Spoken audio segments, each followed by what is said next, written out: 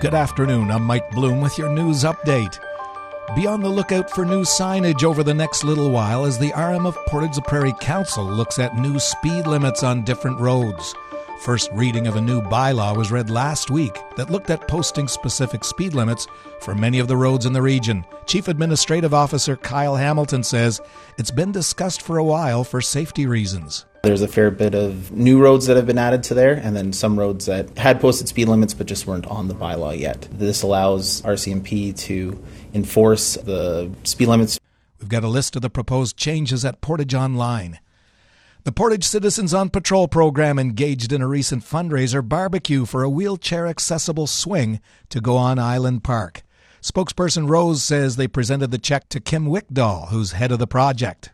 This project is nicely getting off the ground now, and we are very pleased to be able to present $3,015 to her, and that includes some donation checks as well as our sales from a hot dog. She says if you'd like to donate to the project, you can visit City Hall and tell them you want to donate to the Accessible Wheelchair Swing Project. Rose notes Wickdahl will be able to see a big difference with the new amount of funding and will likely apply for some grants in the future.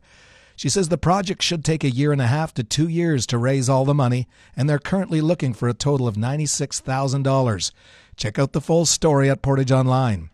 Premier Heather Stefanson was in Portage-la-Prairie yesterday to announce plans moving forward to bring a first in Canadian industry to our area. I am happy to announce that our Manitoba PC government, in collaboration with the federal government, is providing $2.9 million to support a Zero Sustainable Fuel Corporation study into a sustainable aviation fuel processing facility right here near Portage-la-Prairie. The Azura project will create over 150 direct jobs and support 1,500 jobs in the construction phase with cross-government funding. Minister of Agriculture Derek Johnston says, by adding values to the crops and livestock produced in Manitoba farms, we strengthen our economy and increase the vibrancy of our communities. Azure CEO Douglas Cole says the team was honored to receive funding from the Sustainable Canadian Agricultural Partnership, noting support from the federal and provincial governments validates their position to create a made-in-Canada solution to reduce carbon emissions globally. Construction should begin the first quarter of 2027. And that's your local news. Today, a mix of sun and cloud. Small chance of showers this afternoon and the risk of a thunderstorm. High of 26. Humidity will make it feel like 33. Tonight, mostly cloudy. Chance of showers goes up a little. Low of 15. Tomorrow has a mix of sun and cloud.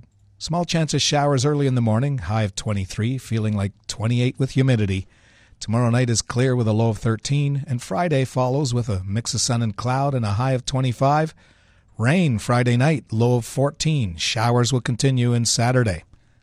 Around the region, Brandon is mostly cloudy and 19. Winnipeg mostly cloudy, 24.